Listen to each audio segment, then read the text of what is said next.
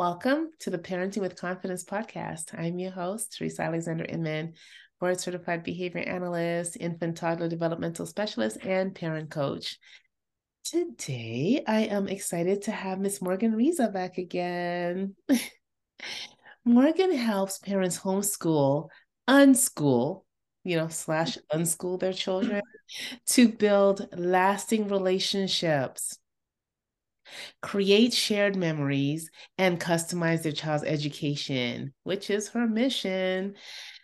She has 12 years of experience homeschooling and unschooling. She has a master's degree in education, plus teaching in public schools and virtually for more than 13 years. And she's a public author, a published author. Oh, goodness. A public author. So Morgan was with us before, and today I want to because we didn't touch on her book the last time, so I want to talk a little bit more about her book. Well, we didn't talk about, so how could it be more if we didn't talk at all about the book, right? So anyway, I have a new tongue today, so yeah. All right. So Morgan, tell us about your book. What's it called and why did you write it? Well, thank you for having me. It is called Curious Journey to Homeschooling. And what it just came about because I had so many different parents just asking how we came to homeschooling. As a public school teacher, they're a little intrigued by that. Especially when they found out that not only did I homeschool, but I unschool, which means we just let our interests lead our learning for the most part. So that was even more intriguing because the public school and all my education in the education field. So I just wrote it to give everyone the opportunity to understand and see how I approached homeschooling from my teaching background and in my home. Gotcha.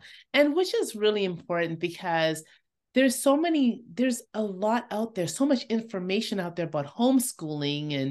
And, so how do parents navigate these waters? Yes. And I think there's so much coming out of homeschooling that has become now big business as far as these curriculum companies are looking. Oh, now we have a large homeschooling population to market to. So the parents can even feel a whole ton of pressure to get all the things for their kids to provide in their home because that's what they would have in school. When you get to provide a super rich environment with less curriculum, possibly. Wow.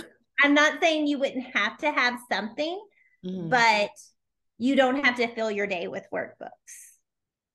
Well, and I think that, because for me, that was probably something I envisioned. It's like, oh gosh, all the workbooks, all the things that have to be done.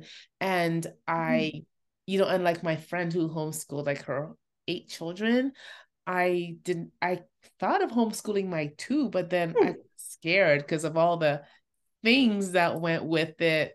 And so now you're saying this, which kind of takes the pressure off. Kind of late for me. But, share a little bit more with parents about how they can. And, how does your book help them? So in the book, I go through the different qualities you need as a homeschooling mom. And so each chapter is just titled those things. So being genuine, bravery, love, thoroughness, serenity, curiosity, responsiveness, imagination, flexibility, open-mindedness, motivation, contentment, and then even a little bit of selfishness, which I can go into. So people would always say, oh my gosh, you homeschool, that's so selfless, so kind of you to do it. And I'm like, actually, guys, it's the selfish part of me that does this. Because guess what I get to do? Create my own schedule. I have the freedom to decide when we wake up, what we do with our day, what field trips we go on. And how we just get to live life because I have the freedom to do that. So it's a little bit selfish in that aspect. Nice. So I just go through those different qualities and just kind of flesh them out and what it looks like in your home when you're homeschooling. Gotcha. Awesome. Yeah, and I wouldn't have thought selfishness was, would be one of the I don't know, tenets of homeschooling, but I get how after you explained it, yeah, super cool. Yes. Yeah. So I mean, like, I wouldn't say you have to be selfish about all things, but Right. just like a little bit. Yes, I want this time with my kids. I don't want to give it up. So, and usually when you do that, you have to have your partner, your co-parent, and y'all have to be on the same page with that. And that's not to say working moms can't do it. I have a ton of working mom friends that do homeschool their kids. But you have to structure your household to do so. Right. And what does that look like? Because that's something I never imagined, a working mom homeschooling. What does that look like? Well, right now that looks like different ways. So of course, mom could be working from home and have a virtual position. Mm-hmm. So she's spending her time and scheduling it accordingly to what they need and getting her work in. But if she's working outside the house and she can manage her hours, there's lots of programs that are called hybrid, and they're a homeschool program where your kid goes to school, the program, a couple days a week. So sometimes it's 2, sometimes it's 3, sometimes it's 4, and then they are home the other days and you work with them there. Oh. So lots of options. Wow, that is super interesting. And then other parents even work together. So if you have 2 working moms that are close and can share that, like their kids come together at this house and they work on these days, and then they go to the other mom's house on these days and they work together. So they just can parent. Of course, you have to look at your homeschooling laws for your state. Right. In Idaho, we have a lot of freedom to do what needs to be done. Wow, that's amazing, that you can share the load. Yes. Wow. Yes. Very cool. And it really helps. Yeah.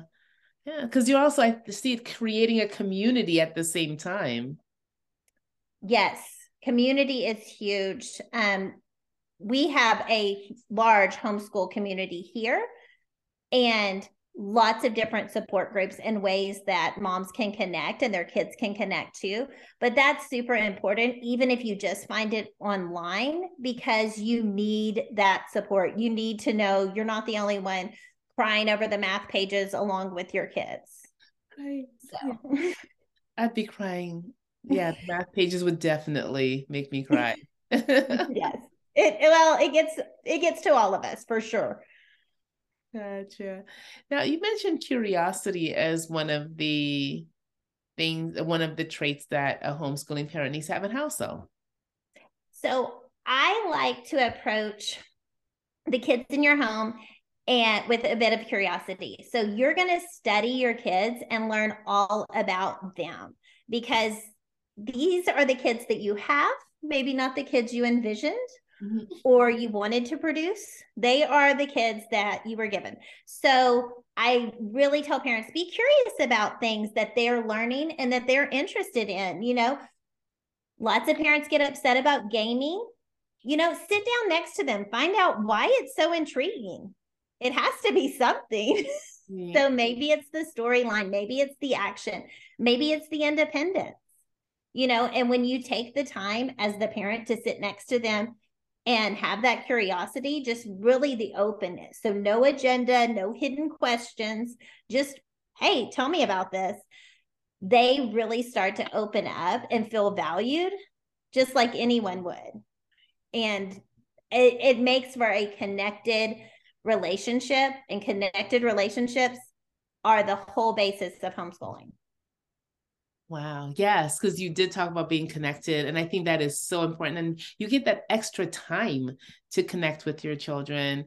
Because dare I say, sometimes I find because I work in the public school system, that sometimes the teachers may know more about a child than the parent. And to me, that's really, I get it, because parents work. Again, there's no judgment here, but it is concerning, especially when, the teacher tries to share, well, this is, and like, well, no, there's that. So did you find that though, I know we're going way off a little bit, but did you find that when you were in the public school system? Yes. Sometimes I would know things about the kids, like especially if they had made like a connection with me. And like having a good public school teacher can make a whole year fantastic, just like having an unconnected one can damage the year. So no judgment, and some kids click with other teachers better, but yes. And for the most part, I remember parents being open to it because they knew I spent a lot of time with their kids and I valued them. So but it is still a hard situation. And when we made the move, which brought up homeschooling for me, I just wasn't willing to turn my kids over to a stranger. Right. Yeah, totally understand. And, I brought that up to say, parents don't feel badly about it, because it's great that the child connected with the teacher and they can help. They can, partner with your teacher.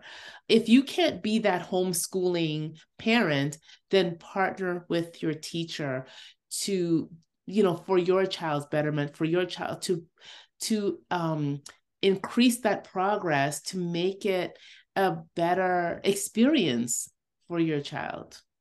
Certainly. Those parents that came in and shared things about their kids that would help me, and I was able to share with them, that was a game changer for those kids that year. Yeah, it makes a huge difference. So just again, I also wanted to say that because I don't want parents to feel guilty about not homeschooling, or even their child. Because I know I actually was in a Facebook group the other day, and a parent mentioned that her child was more connected to somebody who was living with them, but mom was working. She was working all day. This person was home. I mean, that changes the dynamic. And I say just be grateful that your child is connected with somebody who's safe and loving and will help. And loves them. Yes, for sure. For sure. And I mean, yes, do not feel guilty. No one, what I like to tell people when they're like, oh, I could never do that. I'm not homeschooling at you. I'm doing this for my own kids. I'm not doing this to shame you or anything. I'm just doing this because this was the best option for my kids. And I want to share how it can be done if you choose to do it. But it's your choice, of course. Yes. And it's great that your book prepares parents. It's something that they can look at and say, okay, I need to be this, and, give them all the traits that they need to help, so then they can determine, is this for me? Yes. And in each trait, what I do is I walk through what that looks like as they approach their kids. So like what that can be, just like the curiosity sitting with the kid, just like the bravery would be like doing something not everyone else is doing. That's really hard, because then you sit down and your family's like, why are you choosing to do this? This isn't what we thought you were going to do, even though they're not their kids. But yes, you have to have that, like, I'm doing it, bravery to step out. Absolutely. And I think too, it teaches children that it's okay to step out and do new things and scary things, because then that's how we grow. Yes. Yes, I see that in my kids for sure. Them just being homeschooled, that was a little bit different, especially since we started in 2011 officially. And being the only kid on the team that was homeschooled and having to answer all those questions. And that kids have, because they're like, what do you do? Like, yeah, exactly. So. Yes, like, are you really learning anything? Yes, so you just hang out with your mom all day and do worksheets.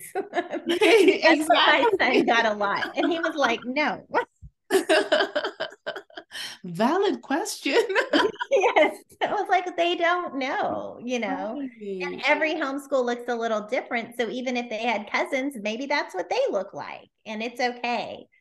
So just giving them the words to speak up and say, no, this is what we do, or this is how my day is. Very cool. Now, did you happen to mention being organized as one of the traits? I did not. I did not. And people think you have to be super organized. And I am kind of that type A organized person, but my kids made me be more that type B planner because they never liked my plan. Right. So if I had a schedule or an idea and this is the way we're going to start doing everything, they were not always on board. And I'm sure I talk about it, but like coming together to reach the goal and how do we want to reach it. But I think you could do it from a unorganized approach as long as you're setting the goal and you know where you're headed. Got you. Because I thought maybe I missed it. I was like, because I think it's one of the things that I was listening for, and I didn't hear, and I was just like, but you need to be organized, don't you? You know. Well, I think some of our better days flowed when maybe I didn't have that organized agenda. And maybe we didn't have all the things to do the science experiment and we had to go to the store and get them. It just was okay. And they learned from that, or we substituted something and they learned from that. But they had to be organized on their own now with their things. So they're learning that as well. So I didn't always stay on top of it and do it for them. Because I think if you tend to be super organized, then you want it so organized that you do it for the other people in your house, whether you're homeschooling or not. Yes, so true. And that does them a disservice, I think. Yes. So they have to learn those executive functioning skills. That's what we call it in our house, of planning and the communication and having the things ready for yourself or letting someone know if you need help getting the things. Wow. And it's so cool when things happen that are unexpected because children need to understand that things in life will happen that are unexpected. So it really prepares them for that. Yes. So I have one child that struggles with this still, even though, like, it happens, but she likes the plan and she likes it to stay to the plan. And when it deviates from the plan, she gets frustrated. But I'm like, sometimes it works out for the better. And, you need to be able to adjust because Right. no matter what you do, this is going to happen. So, Absolutely. And having the flexibility to teach those skills is really important. And because I'm thinking actually of this little girl, I went to a school yesterday and they were playing a game and she did not come first, which led to a lot of crying. And, or this other little guy who, if he's not first in line at school, it's an all out tantrum. And we have to teach those skills to say, listen, because in life, we're not always going to be first. So, and sometimes it's not possible because of the schedule, because of all the other things that are going on. And because there's so many other students in the class and, just all these different things. And you try to use social stories and, but every child learns differently. yes. And navigating how every child learns in a large classroom can be challenging. Extremely. So from the teaching perspective, how I approach, and like I said, I go through it through the book, but how I approached it with my kids would be my dream in a classroom. Like to be able to see what your interests are, how you learn best, and then accommodate just to that would be a teacher's dream. But we have state testing, we have over 20 kids, and we only have a limited amount of time. Plus, I know when I was teaching in Texas, there was requirements for subjects, how much minutes were spent each day or week. Mm-hmm. So that's another challenge that you don't have to face if you're homeschooling. So Right. Yes. Like the 90 minutes uninterrupted academic Yes. instruction, which I'm like, I can't sit for 90 minutes. No. And we expect, you know, these children in kindergarten and grade one and to sit for 90 minutes. And I'm like, I don't, it makes it challenging for teachers who just want to teach. Yes. Yes. Like teachers who just want to teach, this approach would be fantastic. And I think that's why it was an easy transition for me to come home with them. I mean, I won't say it was all rainbows and unicorns, for sure, no. But it was, oh, I can see the value in this and I can see the learning happening, and we don't have to spend 60 minutes on math a day. Yeah. Because if you can just teach one concept and then they'll build on that, you know, children are so amazing. And when we create that environment, can be so resilient. And if we, again, create that environment, so they'll get it. You know, they'll Yes. see how things scaffold, they'll see how they build on each other. And it's just amazing. And speaking of math, like that was one of the big things. I wanted my kids to approach math in a living, understanding way. So, not just I can do this problem on the workbook page. So, and that's what's fantastic about being in a home. You can go out, measure things, you can bake whatever you want. You can, I mean, we played so many math games. And when they're playing, they're engaged in the math concepts and they want to get it right because, of course, they want to win. Right. So, like, it just happens naturally. You don't have to incentivize to understand the concept, it just happens. And it's fun and it takes way less time because they're engaged and they're enjoying their life. Awesome. And, you know, I keep thinking about how you said you taught your son algebra because he likes welding and you related that Yes. to welding. I mean, which is incredible. Yes. And I mean, he has no problem solving difficult word problems, difficult hands-on measurement problems.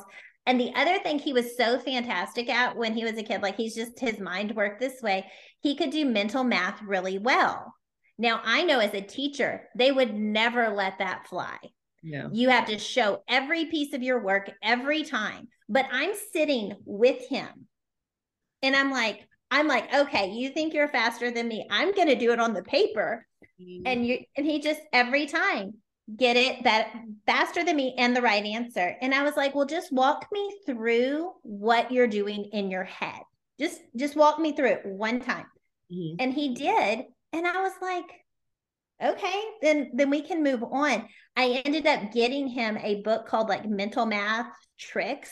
He had so much fun playing with that. Wow. And engaging in math, when I mean another approach would have been like, no, you have to show all your work, do every problem, and he would have hated it. Yep. And that happens in the schools. I, you know, work with this little guy, and at 3, he was doing math, like in his head. He was doing mental math.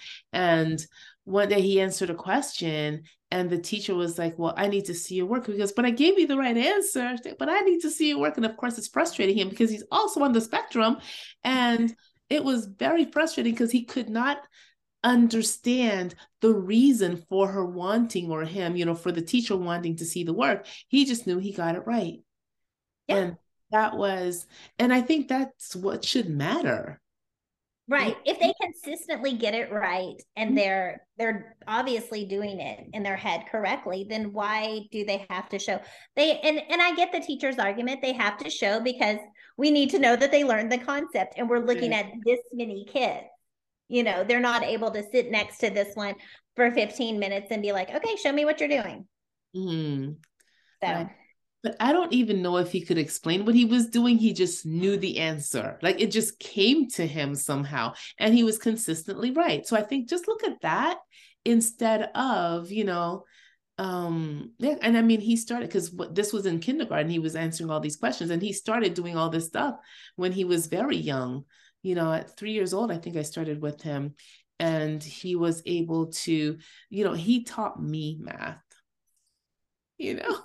So instead of latching onto that and saying, oh my gosh, you have such a talent for numbers and really understand number concepts at such a young age, let's just move forward and see when you need to start using the paper, see when we need to start having some other things to help you. Right. See, and I think that takes out of the box thinking. And I don't know that teachers are allowed to think out of the box because they have to show work samples, Yes.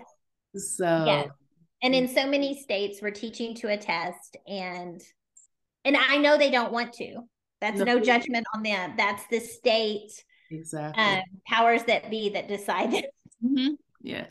I wonder, did they talk to any teachers when they made those decisions? Because none of the teachers I speak to are thrilled about this, because it's not true learning. If you're just teaching a child to pass a test, how are you teaching them to navigate life? How is that helping them navigate life? No, not at all. And it's a huge stress for everyone in the building. Yes. And I don't know. I know that they need the data. Mm-hmm. And that's what they come back to, the legislators that decide this. They need the data. But I just wish there was another way we could get that instead of testing everyone and having just this high stakes feel to it.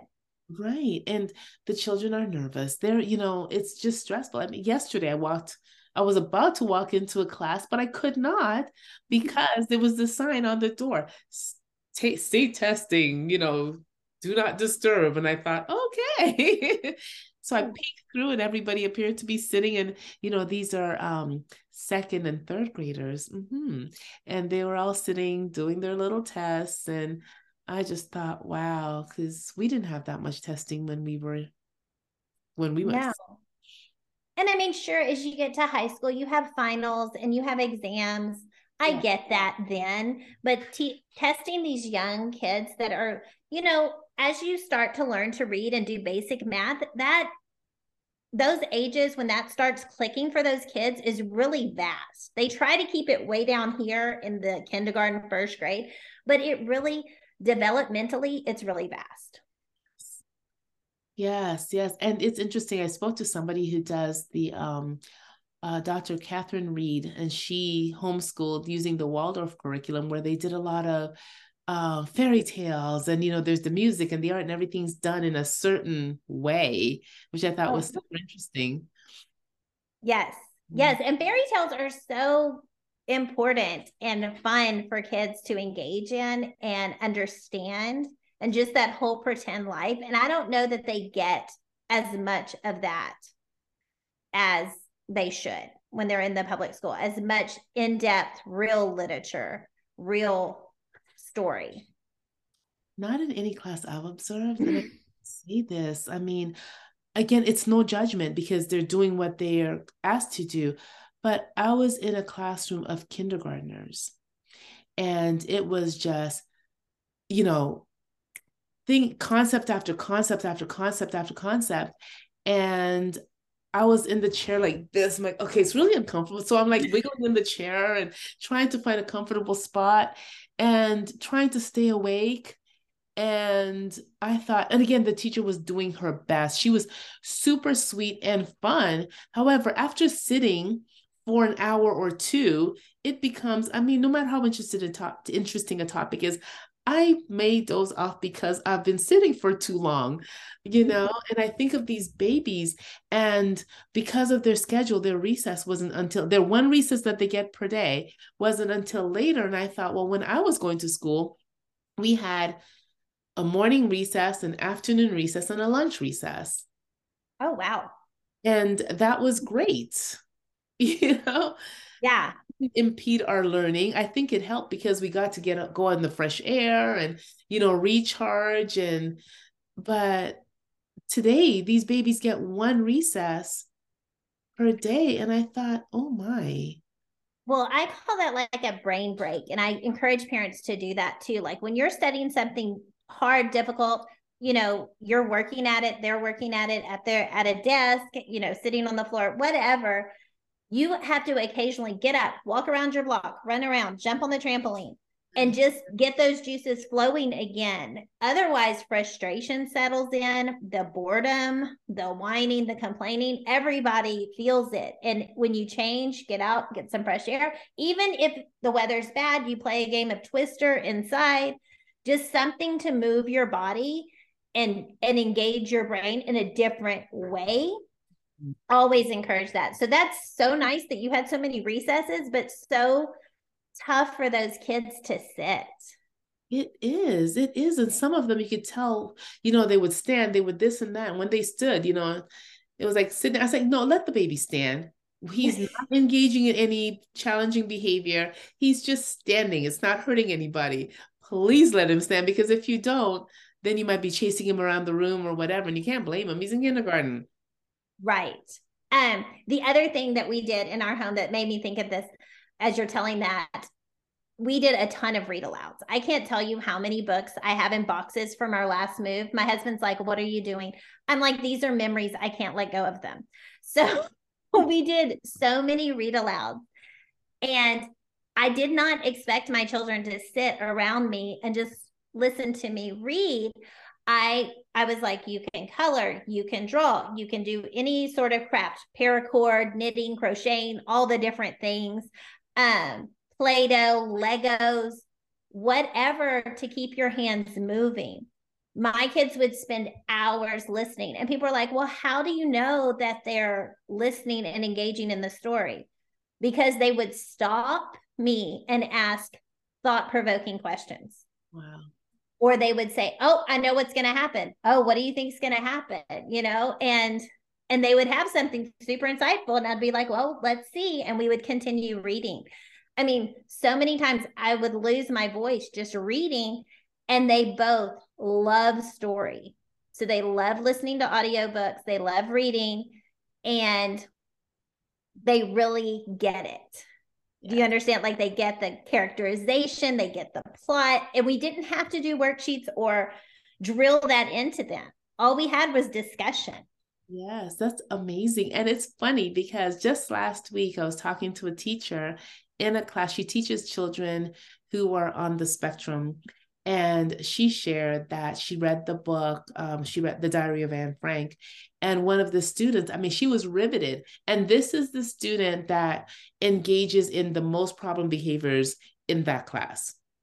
I mean, almost daily. Yesterday, we had a pretty decent day. Today, a couple of hiccups, but usually, but she was riveted. And the teacher was like, oh my gosh, I know how to reach her now.